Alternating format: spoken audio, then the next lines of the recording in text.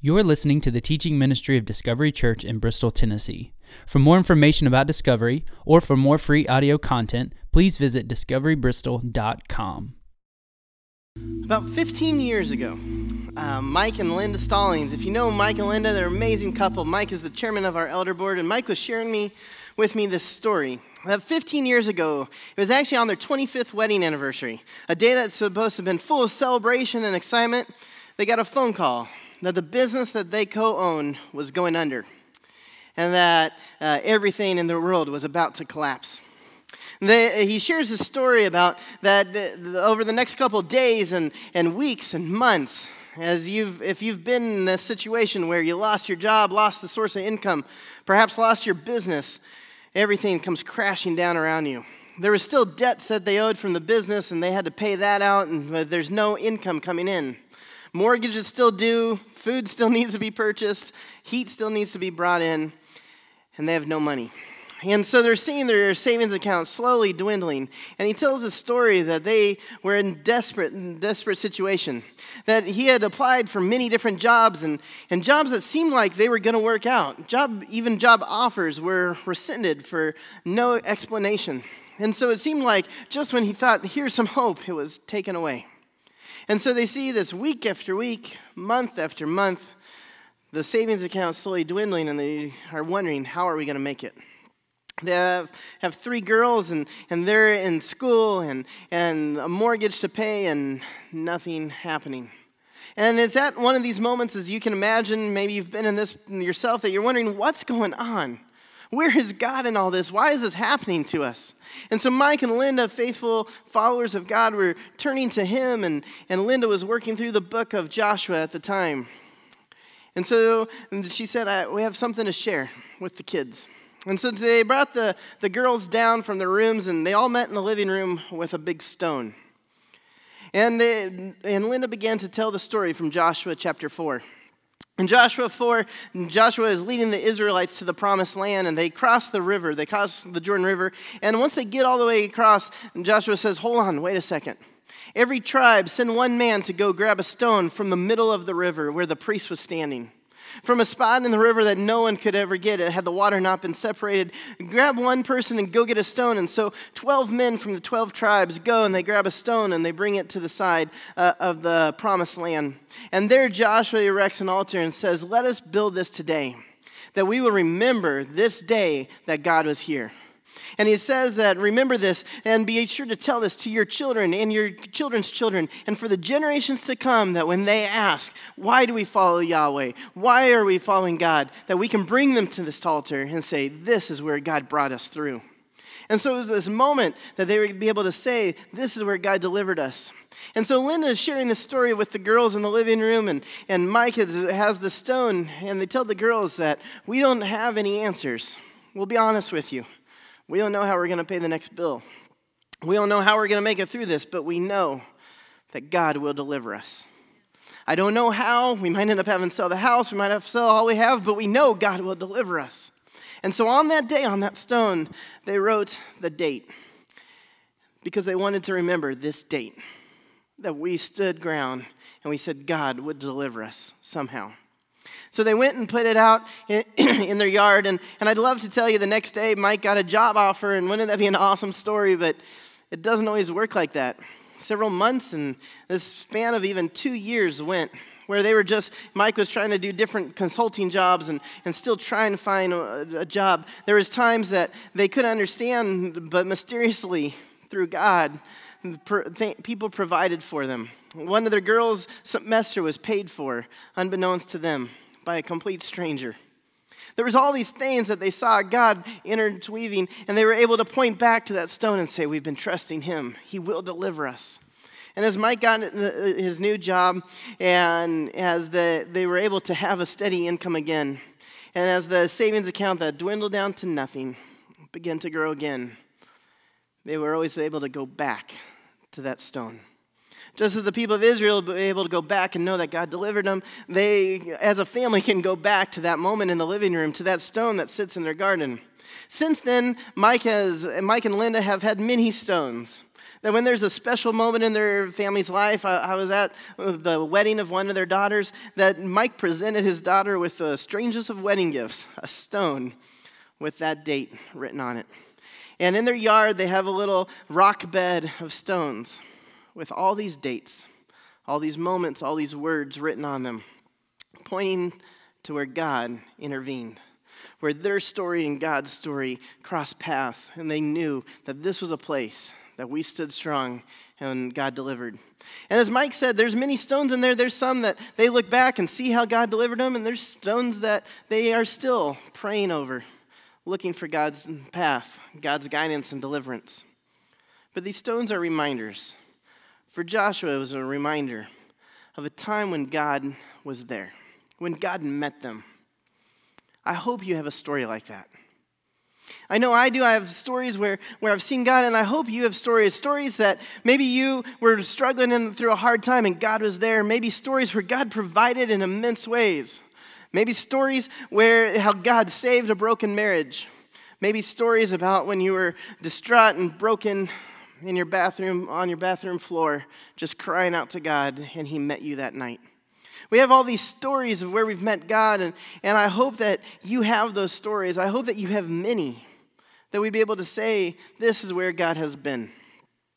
We've been going through the book of Acts, and we got to Acts 21, and we encountered Paul, and he's about to recite his God moment story. We've seen this story multiple times throughout the book of Acts, and he's about to share this with the people. If you remember from last week, Paul is helping a couple guys, 4 guys, to follow through with a Nazirite vow. This is as Jewish as it can get. He is being fully Jewish. He is trying to help them. He's even paying for the ritual ceremony, and he's gone to the temple with these 4 guys. The 7 days have passed, and he's now going to this temple. And it's crazy because we're about to see the Jews. There are some Jews from Asia that see him and are upset. They're upset, and they're the ones from Asia because they know the work he's been doing in Asia. And that's been to reach out to the Gentiles, to spread the good news of God to Jews and Gentiles. And so they're upset at him, and they're angry. We're about to see they're about to cause him problems. And so if you have your Bibles, open it to Acts 21. We'll also have it up on the screen as we dive in, starting at verse 27. When the 7 days were nearly over, some Jews from the province of Asia saw Paul at the temple. They stirred up the whole crowd and seized him, shouting, "Fellow Israelites, help us. This is the man who teaches everyone everywhere against our people and our law in this place. And besides, he has brought Greeks into the temple and defiled this holy place." They had previously seen Trophimus, the Ephesian, in the city with Paul and assumed that Paul had brought him into the temple. The temple is broken into various courts, right? And so you have the first court that you walk into, and that's where the Gentiles and the Jews could be. And then after that, you would proceed into the court of the Israelites. And so the Gentiles could not make it into the Jewish court. There's doors and a wall, and you were not allowed to go through. And so they're making an accusation that he's brought one of these Gentiles into the Israelite court. Now, if you notice, they're just saying that they saw him with Trophimus earlier in the day, right, in the city. They haven't even seen Trophimus in the temple at all. They're just making this blanket accusation, just trying to find something to rile people up and accuse Paul of what he's been doing. The whole city was aroused, so obviously it worked. And the people came running from all directions. Seizing Paul, they dragged him from the temple, and immediately the gates were shut. So they dragged him from the court of the Israelites into the court of the Gentiles, and the gates are shut. And they shut that, so in the midst of this commotion, no one could go defile the Israelite court.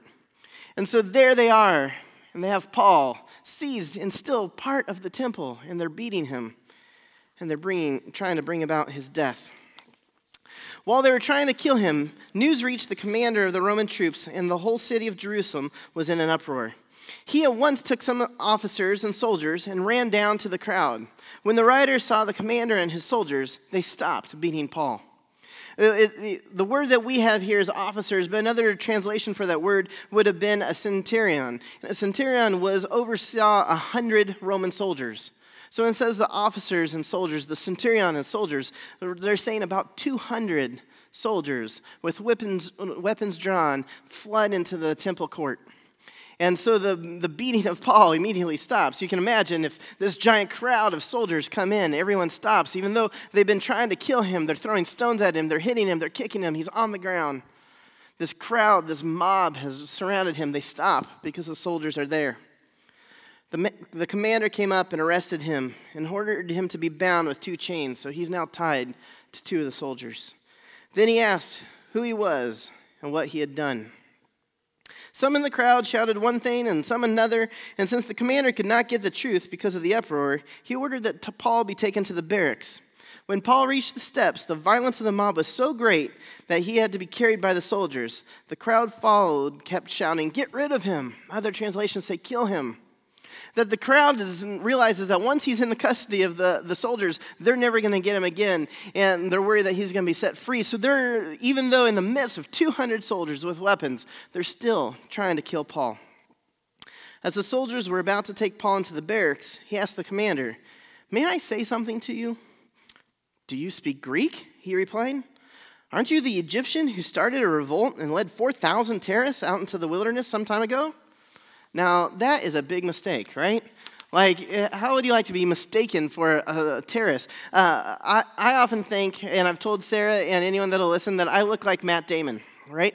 And so if you guys squint a little, and if we brought down the lights a lot, you would see it, all right? And so I think, for some reason, I feel like I look like Matt Damon. So anytime there's a Matt Damon movie out, we rent it and we watch it. And just so I can know what it would be like if I was on Mars, or what it would be like if I was a CIA agent, or what it'd be like if I owned a zoo, or that downsizing movie, that hit a little too close to home. But so to see what it would be like, that's how I watch. And so it's like, oh, that's me. And so Matt Damon was named Sexiest Man of the Year by People magazine in 2016. So I informed Sarah that as we look alike, we co-won that year. And so that's right. So she did not agree, but... And so I often am mistaken for Matt Damon, or at least that's what I think. And I can't imagine what it'd be like to be mistaken for the Egyptian terrorist that leads 4,000 other terrorists into the desert, right? This is a big mistake. But this mistake makes a lot more sense. Now we understand why the commander comes with 200 soldiers. Because you got this mighty terrorist that's leading a whole revolt, and they need to squelch it. Now you can understand why the commander couldn't understand the truth. It says that some shouted one thing, some shouted the other. Well, they're just shouting, "He brought a Gentile into the temple." Well, imagine if you think this is a terrorist that leads 4,000 other terrorists. You're like, all right, that's not what the real problem here is, right? And so this confusion makes sense now.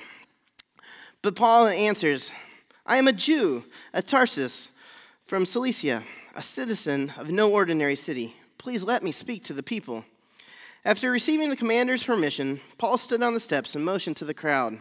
When they were all silent, he said to them in Aramaic, "Brothers and fathers, listen now to my defense." When they heard him speak in Aramaic, they became very quiet. And now we're about to see he gets into his story. That if Paul was to have a stone in the middle of his living room and he wrote a date, it would be this day. And so he begins to tell this story, a story that we first encountered on Easter Sunday several months ago from Acts chapter 9, a story that Paul has recited multiple times as he encounters different opportunities. It's a story of where he met Jesus. It says, "Then Paul said, I'm a Jew, born in Tarsus of Cilicia, but brought up in this city. I studied under Gamaliel and was thoroughly trained in the law of our ancestors. I was just as zealous for God as any of you are today. I persecuted the followers of this way to their death, arresting both men and women and throwing them into prison. As the high priest and all the council can themselves testify, I even obtained letters from them to their associates in Damascus and went there to bring these people as prisoners to Jerusalem and to be punished." So he's telling his background. He's telling his story of who he was before Jesus. I killed these Christians. We saw that he would break down the doors and he would go into people's homes and he would drag them out, throw them in prison, kill them. This was his story before the encounter. But it continues, verse 6. "About noon, as I came near Damascus, suddenly a bright light from heaven flashed around me. I fell to the ground and heard a voice say to me, 'Saul, Saul, why do you persecute me?' "Who are you, Lord?" I asked. "I am Jesus of Nazareth, whom you are persecuting," he replied. My companions saw the light, but they did not understand the voice of him who was speaking to me. "What shall I do, Lord?" I asked.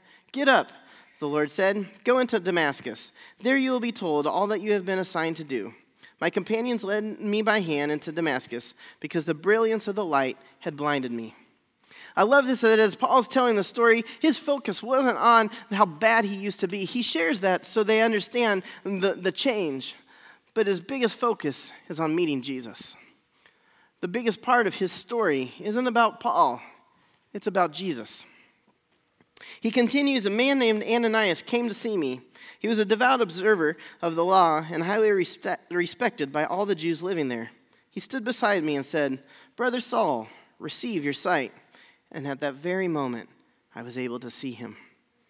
Then he said, 'God of our ancestors has chosen you to know his will and to see the righteous one and to hear words of his mouth. You will be his witness to all the people of what you have seen and heard. And now, what are you waiting for? Get up, be baptized, and wash your sins away, calling on his name.'" What a story, right? What an awesome story. He'd gone from killing and persecuting Christians to meeting Jesus. And not just meeting Jesus, but being blinded and spending 3 days in Damascus blind and confused and wrestling with this and talking to God and trying to figure this out. And then his Ananias comes and makes his sight come. And he can see, and his eyes are open, and not just physically, but figuratively. His eyes are open to everything of who Jesus was, about the death on the cross, and about the resurrection, about the washing away of his sins, and he goes and he's baptized, washed clean. What a great story. When I hear that story, I often wish, I wish I had a great story like that. I don't know about you, some of you probably have an amazing story. Some of you probably grew up in the church just like I did. And if you did that, maybe you've sometimes wondered, I wish I had a good story. Because for me, there are only 2 times that we didn't go to church. Once was a soccer tournament, once was a funeral. Otherwise, we were there every Sunday morning. I grew up in church. It was just what was expected. My sister was baptized, and when I was 9, I was baptized as well. I don't have a great story. Just accepting Jesus at a dinner table when our pastor came over. And I sit there and think, I wish I had a good story. I wish I had a time where I was part of a biker gang and Jesus met me when I was on the open road, or a time like I was just a horrible drunk and Jesus saved me, or maybe I was a pirate and Jesus stepped in. I don't know, some cool story like that. But all I have is I grew up in church, accepted Jesus at 9 at the dinner table. But the neat part is, it's not about Paul. It's not about me. There's something amazing in both our stories, and that is Jesus. That it doesn't matter what my background was, what Paul's background was. What matters is what Jesus does, and that Jesus came and died on the cross and rose again. That's the part of the story that's amazing. It doesn't matter about the previous part. It matters about the Jesus part. And so we see that in this story. And so Paul is before all the people, and he shares his story. Do you have a story? Do you have a story about when you first encountered Jesus? But I hope also you have many stories after that where you've seen Jesus encountered in your life. There's another character in the Old Testament. We looked at Joshua, and there's one named Samuel. Samuel grew up in the temple. And when he was just a young boy, he was serving in the temple, and he heard God's voice. He heard a voice say, "Samuel." He thought it was Eli, his mentor, and so he went to Eli and he said, "Yes, I'm here." And Eli's like, "No, go back to bed. I didn't call you." And this happens 3 times, and they finally realize that this is God calling. And so the next time Samuel goes back and God calls him, and he says, "Here I am, your servant's listening." And God goes and tells him what his life goal is going to be. Samuel there encounters God, and if Samuel had a stone in the middle of that room, he would write that date. He would write, "God called out Samuel." He would write something on the stone, and the stone would carry on with him throughout his life. But it's not just that one stone. Samuel saw God all throughout his life, as I hope you have as well. That Samuel would have a stone that he would write when the time that God had me become a priest. He would have a stone that said simply the word prophet, because he served as God's prophet. He would have a stone marking the day when he anointed Saul as the king. He would have a stone with David's name as he anointed David. He would have a stone of the time that he led the Israelites to beat the Philistines. That stone is actually mentioned in chapter 7 of the book of 1 Samuel. There's a new revival among the Israelites, and they're passionate for God, and they've been fighting their archenemy, the Philistines, and the Philistines have been winning some of these battles. And so they come before God, and they give this over to him, and they're sacrificing to God, and giving the battle over to him, and they're sacrificing to him. And in verse 10, chapter 7, it says, while Samuel was sacrificing the burnt offering, the Philistines drew near to engage Israel in battle. But that day, the Lord thundered with loud thunder against the Philistines and threw them into such a panic that they were routed before the Israelites. The Philistines lost before Israel ever stepped foot on the battlefield. It continues on in verse 12. Then Samuel took a stone and set it up between Mizpah and Shin, and he named it Ebenezer, saying, thus far the Lord has helped us. Ebenezer means a stone of help. So he had this stone where God came and helped. So we talk about these stories. Paul had a story. If Paul was carrying a stone, there'd be one that he would have written, Road to Damascus. Mike and Linda have stones. On their property, there's stones all over that are marked these days where God intervened. Joshua had the people collect 12 stones that they would not forget this and they'd be able to tell the generations after. Samuel raises the Ebenezer, the stone of help. God came here and helped us. It's these moments that we can remember. And I want to ask you, are there a moment like that you have that you could pass on? That if I was to go to lunch with you today and we're sitting at Cracker Barrel and I'm like, hey, tell me a story where God intervened. Tell me a story about where you met God. And you would ask me, and I could tell you multiple stories. I'd tell you about the time I was at church camp and I met God. I'd tell you about the time I was at a hospital bed with my wife struggling and holding on for dear life. I'd tell you a story about the time we got a phone call that said we have a baby that needs a home. I'd tell you a story about a time I was outside a Taiwanese funeral and I just broke down in tears because I heard God speaking to me. A time after time after time I could tell, and I hope that you would be able to tell those too. That we'd be there so long that we'd just wait and order a Coca-Cola cake afterwards because we just want to tell more stories. And the reason we bring this up is the Stallings, Joshua, Samuel, they were onto something. To have these moments written down that we would be able to go back and say, this is where God was. That it serves as a reminder to us that God was there. And so then in the midst of the hard times, the times that we feel alone, we can look back and say, God had me. And God still has me. And so this morning, we're going to do something as a church body, and I hope you'll be willing to participate in this with me. We have stones around this room. We have 6 different stations, and I want to ask you to come up and write on that stone. To come up and write maybe a date or a word, maybe a time that God came and intervened in your life. Maybe it was the time that you accepted Christ for the first time. Maybe it was a time that he saved your marriage. Maybe that time is today. Maybe you want to draw a picture or write out the whole story. But come and fill these stones with moments that God has intervened in the life of this body of believers. I had an opportunity to look at some of these stories from First Hour. It was beautiful to see all the different ways God has been in our life. And that we would be able to pass these on for generation after generation after generation. So if you will, I'm going to pray and then please disperse and spend a moment to write about that story. As I say, what is that you would share with me at lunch where God was? Maybe what is that where you are now that you're looking for God? And write this on the stones. God, we just pray that this morning that this will serve as a reminder of who you are.